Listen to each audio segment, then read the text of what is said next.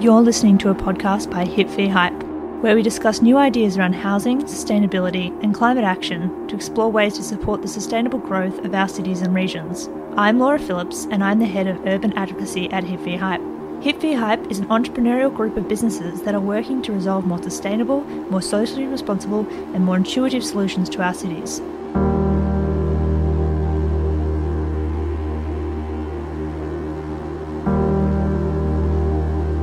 There are 80,000 people on the wait list for social housing in Victoria, with the state having the lowest proportion of social housing relative to total housing stock in Australia. It is estimated that the Victorian government would need to build 6,000 new social housing units a year for a decade to make up for the shortage. Women are significantly impacted by a severe shortage in needs-based housing, with a lack of safe, secure housing entrenching socioeconomic instability for women fleeing domestic violence, as well as for single mothers and older women in particular. Today I sit down with Liam Wallace, Director of Hip v Hype, and Jeanette Large, CEO of Women's Property Initiatives, to discuss the scale of the needs-based housing crisis and ways in which it can be addressed. Thank you for joining me. Thank you. Hey Laura. A little bit of stating the obvious, but from your perspective, Jeanette, how severe is the needs-based housing crisis in Australia at the moment? So I think you've outlined some of the statistics, Laura. With 82,000 plus people on the Victorian Housing Register.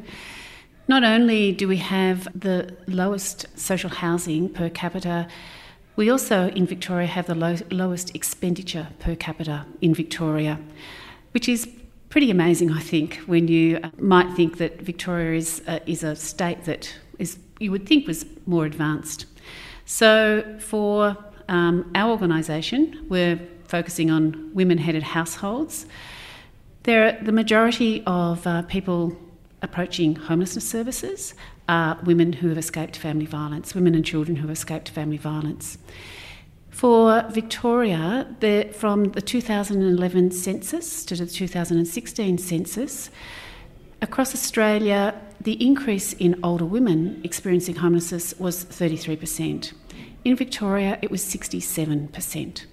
So some of the things that you've outlined in your introduction, the state of the need for housing, generally, the need for housing for women is paramount.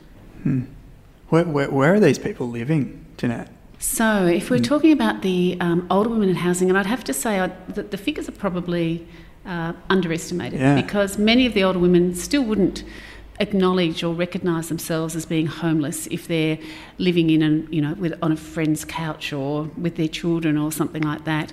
So there's a mixture of where they live, and I think that traditional thought of, well, your homeless person is the rough sleeper and usually male on the street is really incorrect. There's a lot of homelessness out there that is not visible to our community, and it is people who are living in crisis accommodation, transitional housing, with friends, with family, in overcrowded situations.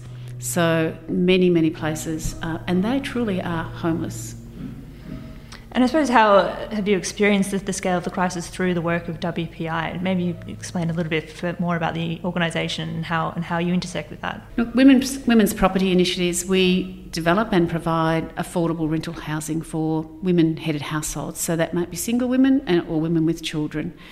And the properties we own are 1 and 2 bedroom apartments and 3 and 4 bedroom houses throughout metropolitan Melbourne. We'd like to go broader throughout Victoria, but at this stage it's metropolitan Melbourne. So I actually worked for a women's homelessness service, managed a women's homelessness service for 9 years before moving into Women's Property Initiatives. My key excitement in moving into the organisation I'm with now is that it was providing long-term housing, because the Women's Homelessness Service, we were providing transitional housing supposedly for 3 to 6 months. We had women who were staying 2 years plus. I hear now that women are staying even longer in those, short-term accommodation, and it's just not okay. And it's because they have no long-term housing to move to. When you're talking about the crisis services, the family violence services, the women are getting good, safe accommodation for a short period of time. If they have nowhere else to go to, and they want to put a roof over their heads, a roof over their children's heads, they're returning to homes that are unsafe. They're returning to relationships that are violent just to keep a roof over their heads. And it's not okay. So many people keep saying we need to invest in more short-term housing, crisis housing. We need it. We absolutely need it for that immediate crisis. But we need the long-term housing for them to move into. And every crisis service would say that as well. And I suppose, as you touched on, there's such kind of ongoing and, I suppose, flow-on effects from those issues when people fall through the cracks, and then it kind of, balloons out into maybe funding services for domestic violence, etc., which are also necessary, but so much can be solved from a housing perspective kind of first off. What link do you see, and maybe kind of, Liam, you can kind of, maybe from your experience too, between kind of access to secure housing and increased socioeconomic opportunities for women? Enormous links. We've actually had independent evaluations that, they're referred to as social returns on investment. We've had 2 undertaken for our organisation to measure the impact of the homes that we're providing. And the first one we had undertaken in 2009 when I think we only owned about 17 houses at that stage. And it was for the social and economic outcomes. If you're interested in a dollar value, it was for every dollar invested, it created the value of $3.11. It highlighted the importance of the improvement in the emotional and physical health of the women and children, the improvement in the academic performance of the children, the fact that the women were obtaining work, the fact that they were obtaining better family relationships, social attachments. Some were, getting their licence, going back to university or tertiary education, connecting with their communities, contributing to their communities. The outcomes were amazing. We then had a second completely independent, a social return on investment undertaken. The second time round with more properties, at that stage I think we had 65 or something, the outcome was $11.07 for every dollar invested. This is measuring for the women and children, it's measuring for government, it's measuring for community, it's across the board. And the other thing that it really resounded for me was it contributed to breaking that generational cycle of poverty. And we know that. We've got children from the women that we're housing who are going to university now. It's fantastic. So the outcomes for everyone is fantastic. Yeah, the outcomes are, speaking from personal experience, Mum and I grew up. Mum was a single mum, school teacher, and we were lucky enough for my grandfather to help with the purchases of a home for us as a little family unit when I was small, and that enabled Mum to build a relationship with our neighbours who ultimately had a son of a similar age to me, and that enabled Mum to go to work on a full-time basis, and essentially our neighbour was able to look after me and my friend before school, after school. So you've sort of, like, from my perspective, had that direct experience of, well, if we didn't necessarily have that stable base, how would a single mum in that day and age have gone about kind of being able to continue working and for me to have found some sort of kind of reliable, stable base. And you can definitely understand that in a tangible sense, I guess, how important those social connections are. That stability. I know when I started with this organisation, I went out to meet some of the tenants, and she was on a curriculum day actually, and I was just talking to her, and the delight in her face, because she said to me, I'm going to be able to walk to school with the same friends until I finish school. She had never ever experienced it. Before, some of the women before they housed with us, they've moved six or more times within 12 months. That's too much. Yeah, that transition was just too much. Yeah. Yeah. And I suppose, I mean, from both your perspectives, Liam kind of being, I suppose, much more seated in the private property market, and then Jeanette from yours, what barriers do you see to increasing the supply of needs-based and affordable housing? Obviously, there's a huge kind of investment piece which is absent, but Liam, from your perspective, currently, what barriers do you see from a private market perspective? Oh, look, we're on a journey, I guess, to understand the barriers in more detail. I think there seems to be this belief more broadly that the private sector can play a large role in the creation of kind of, needs-based housing, affordable housing, social housing. I'm kind of not sure if it really stacks up, the idea. It hasn't done a particularly good job of delivering the sort of volumes that we need to date anyway. Some of the barriers that we're sort of seeing emerge through our research into the space of really wanting to use our skill set of being able to deliver high quality buildings, number one, more sustainably built buildings, which is seeking to address broader issues around health and also operational costs, so better quality buildings costing less to operate over time being an important part of affordability. Also the complexity of needs-based housing, like buildings being built for specific needs, so being able to deliver a slightly more complicated building is something we're really focused on as a business. But how can we then make something that might be a little bit more complicated, which necessitates additional expense? How do we make that then affordable? And the only way you can do it is through subsidy, right?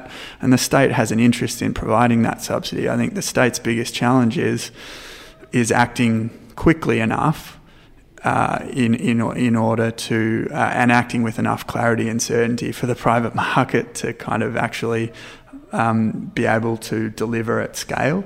And that to me seems to be one of the biggest challenges is getting enough clarity out of government as to what funding is available and when and how, and doing that in a way that process in its own right isn't significantly isn't a cost barrier to then enabling the delivery of housing that meets the specific needs of different organisations. It seems that funding comes with a lot of complexity and a lot of baggage, and it takes way too long. The private market needs significantly more certainty, and it needs to be able to act more quickly. And, that's probably a good segue to Jeanette, because, that's been my experience to date, and your experience is, much more detailed and over a longer period of time. And yes, I was actually just talking to Laura before about the lack of certainty. The government funding to increase community housing has just been so erratic over the years. And we may have funding for, 2 or 3 years in a row, and then it just can disappear for 6. That there's no funding in there to increase the housing, community housing at all, or affordable housing in any way.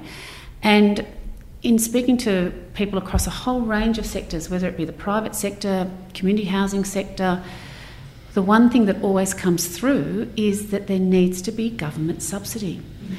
There's a project, which I'm sure you're probably aware of, Liam, that's been undertaken by PwC, the Constellation Project. Now, the Constellation Project, one of their focuses has been very much looking at unlocking private investment into providing housing, because yes, if we can get some private investment in there, they can probably deliver some housing at scale. But what they've come down to is, yes, there need to be tax benefits for the private investors, but there also needs to be an ongoing subsidy for the community housing sector to be able to deliver it properly. So there is no way out, as far as I'm concerned, from the commitment that is required from government. There are models that might require the government to be able to invest less. If you can unlock investment through the private sector, then the government doesn't have to provide as much or invest as much, but they still have to invest something, and they have to be committed to that. And I suppose it's that kind of initial kind of commitment from government which will open doors to so much of these models that you've suggested. So I suppose that leads on well to if there were any options that you saw as a path forward for increased investment and policy support more broadly for need-based housing sector, I suppose both from a state and a federal level. Well, at the federal level, there isn't even a national housing strategy that exists. We believe at the state level that there's going to be a stimulus package because of COVID-19 that's going to be announced very soon. But this is what also happened back in the days of the GFC. It's focused on when there's an economic crisis in our community. Like a Band-Aid rather than an ongoing... Exactly. So it's creating employment, it's creating employment in the construction industry. Fantastic, that's really needed. But why can't it be acknowledged that you need to have an ongoing stream to be providing affordable housing, community housing, whether there's an economic crisis or not?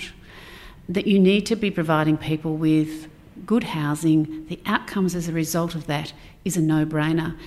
And the thing, the type of housing that Liam's referring to as well, from the community housing sector, if we can accommodate, from our point of view, women and their children in housing that's energy efficient, that's sustainable, the ongoing outcomes for them, when you're talking about affordable housing, it shouldn't just be looking at the rental income, rental that they're paying. It should be looking at the other costs as well, decreased energy costs, close to public transport. All of those things are so important. And I suppose from physical and mental well-being as well, in terms of having housing that is actually warm in winter, actually cool in summer. And it supports kind of more of a community cohesion, as Liam mentioned before. Exactly, yes.